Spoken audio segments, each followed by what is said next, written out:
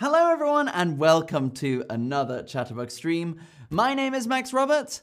Let's learn some English and let's learn about more of the English-speaking world. So today we are talking about Singapore. Singapore, a wonderful, very rich, very small country in Southeast Asia. Elena asked, where is Singapore? Well, Singapore is right next to Malaysia, right at the bottom of Malaysia in Southeast Asia.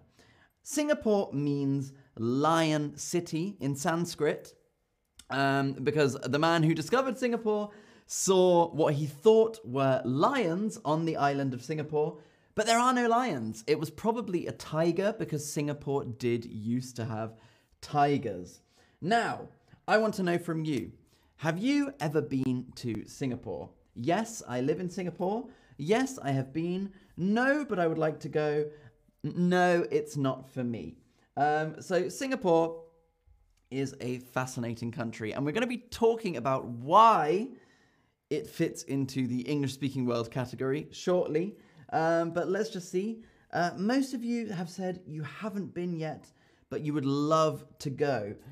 So yeah, me too. I would absolutely love to go to Singapore. I have not been yet. So my question for you, what is not an official language of Singapore? What is not an official language of Singapore? I'm very, very interested to see if you know this. The options are English, Tamil, Arabic, Singaporean Mandarin, or Malay, which is not an official language of Singapore. English, Tamil, Arabic, Singaporean Mandarin, or Malay. Well, the correct answer is Arabic. Arabic is not an official language of Singapore, even though a big portion of the population is Muslim. We will talk about it. So 5.8 million people live in Singapore. 5.8 million people. It's quite a lot of people for a country. Singapore is one of the 20 smallest countries in the world. So 5.8 million people live in quite a small country.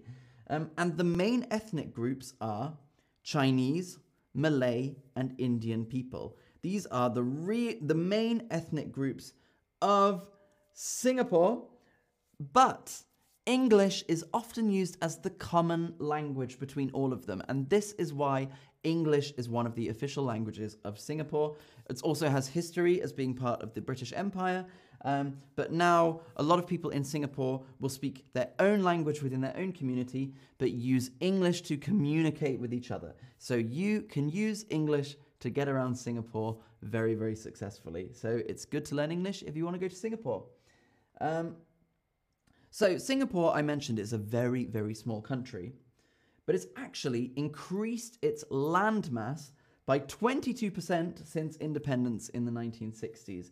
And this is through a process called land reclamation. Land reclamation. So Singapore is made of 63 islands, but actually they are using these small islands to create bigger islands by joining them together, by pumping sand and earth into the sea to create a bigger country. So Singapore as a country is actually growing in size. They are building land in the sea to make Singapore bigger, and we call this land reclamation. Now look at this picture. Look at this picture in the lesson section if you can. There's a picture here for you. A very, very beautiful picture, I have to say. This is in Singapore. And I want to know, what building is this? What building is this? Is it a shopping mall, an airport, a zoo, a botanical garden, or a train station? Diana J, landmass, what does it mean? So landmass is the sort of land without water. So an island is like a landmass. So any land, like a block of land. So Singapore is quite a small landmass, and they are making their landmass bigger. Very good. So let's see if some of you get this. Many of you are saying botanical gardens or a shopping mall. But those of you who said airport, you are absolutely right. That is Singapore's airport. and it is called Changi Airport, and it is considered one of the best airports in the world. And I think in this picture, you really see how Singapore have created a country where modern architecture and nature really live together. Singapore has a lot of green space. So it's quite a beautiful effect, actually. That is their airport. Can you believe that? Now, we're talking about airports, public transport.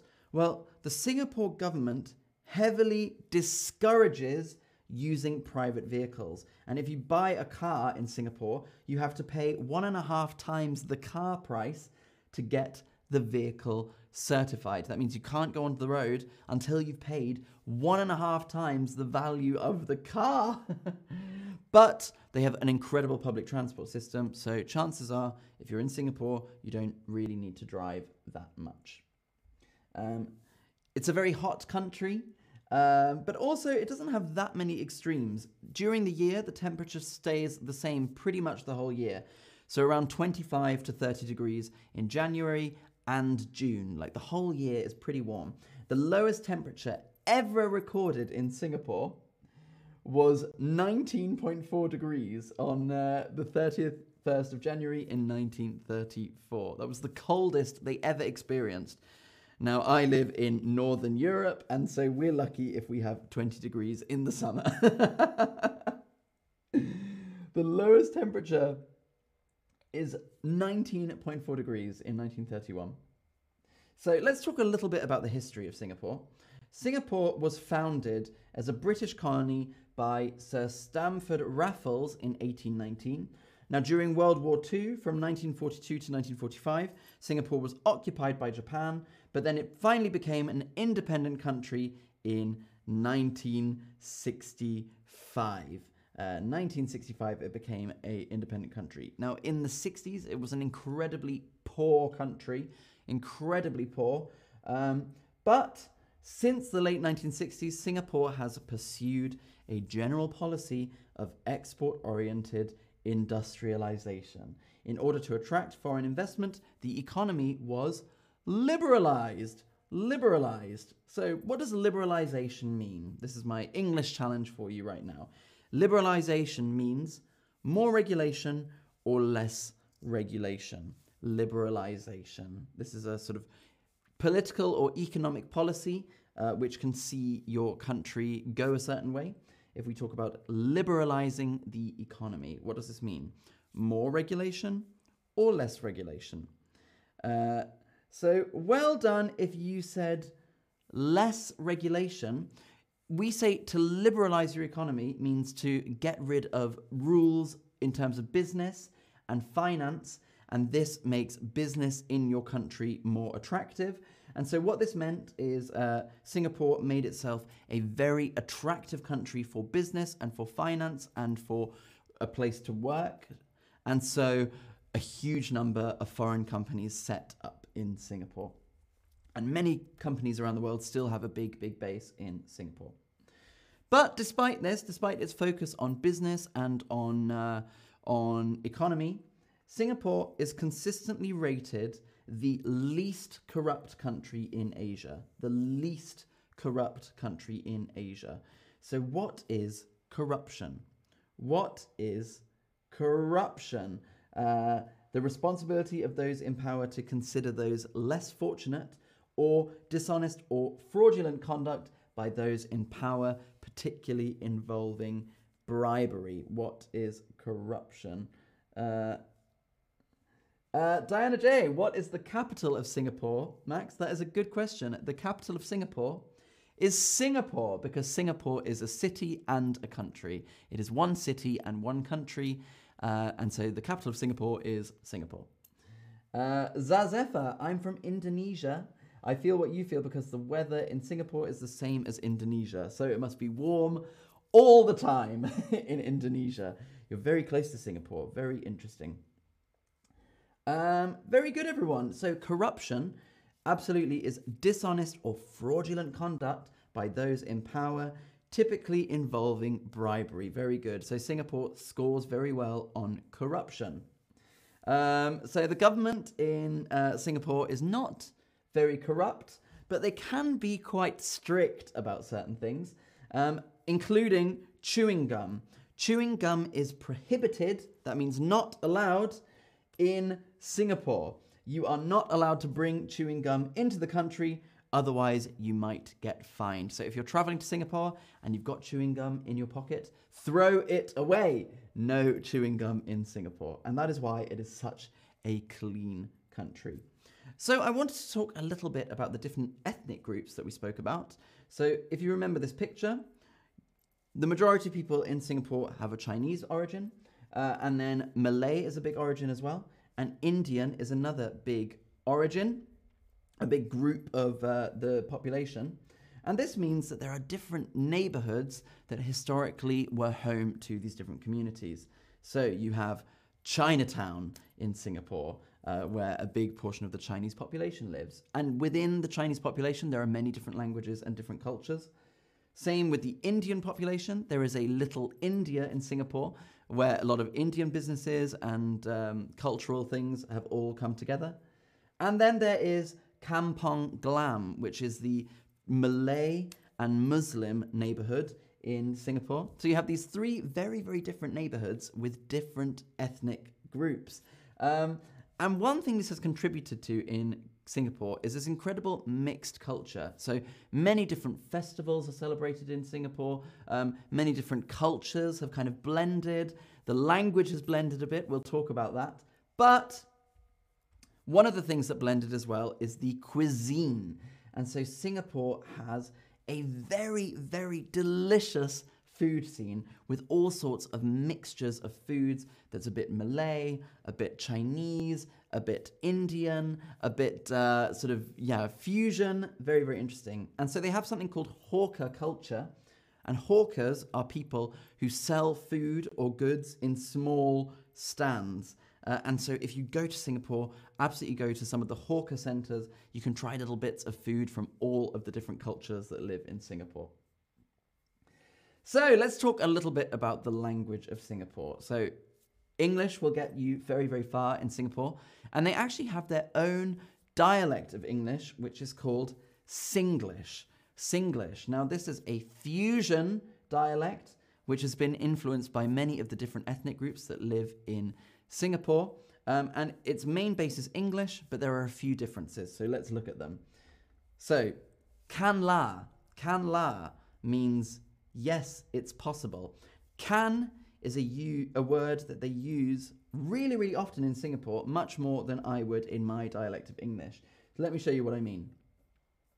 Here's a little dialogue in Singlish. Can or not? Can. Can me? Can la? Can or not? Can. Can me? Can la? And this means, can you do this? Yes, I can. Are you sure? Yes, of course. So you can see they use can in every single sentence. So that's very interesting for me. Other things that you might say in Singapore, shiok, which means great or cool. Shiok. Confirm plus chop. Confirm plus chop means I am very, very sure. So confirm, I am sure, plus chop. Very, very. I'm like betting on it. I'm reserving it. Another thing they might say, so Singlish, they usually put the topic at the start of the sentence. So here's some example sentences. This country weather, very hot one. The weather in this is very warm in this country. Or he play football, also very good one, le, which means he plays football. He is very good at playing football.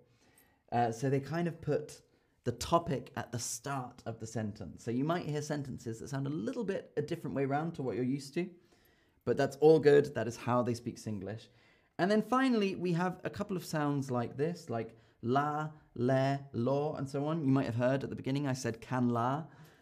So these are particles, and what they do is they change the overall meaning of a sentence. So can la means like it's final, whereas can le means there's a little bit of uncertainty. Now, I can't teach you all of these because you would have to spend some time in Singapore to get used to them. But this is a big difference between my English, for example, British English, and Singaporean English. So I thought I'd finish with 2 Singaporean phrases, so you have to guess the meaning. So one thing that Singaporeans like to say, die, die, must try. What does this mean? Die, die, must try. Don't bother trying, just give up. It's so amazing you must try it, or get rich or die trying. Die, die, must try.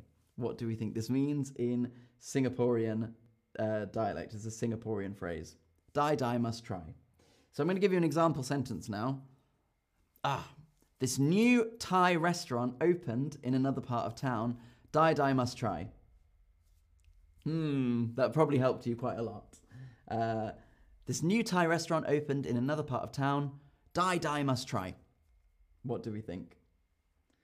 Very good if you said, it's so amazing you must try it. A Singaporean likes to say, die, die, must try, to say it's something you have to try in your life. And my next question is, catch no ball. Catch no ball. So you say something to a Singaporean and they say back to you, catch no ball. What do they mean? What does a Singaporean mean when they say catch no ball? I can't be bothered, I didn't understand, or leave me alone. Hey, I'm looking for the way to Changi Airport. Can you tell me what the easiest way to get there is? Catch no ball. What is the person saying to you? Very good if you said, I didn't understand. Singaporeans say catch no ball when they mean I didn't understand. So that's a little introduction to Singaporean English, or Singlish, and to Singapore as a whole. So I hope you've enjoyed learning about Singapore. I really want to go now. Looking at some of these photos, I think, wow, what an amazing country. And lots of you are saying the same. Tansanella says, I would like to go. Jesu Index says, I really want to travel. Yaya says, I want to visit Singapore. I'm from Morocco. So many of you would like to visit Singapore now. So I think the Singapore government should maybe sponsor me to promote Singapore. Thank you so much for watching today's stream. And I really, really hope that you are enjoying learning about the English-speaking world. I will be back very soon to teach you about another English-speaking country. So we will see you then. Until then, goodbye.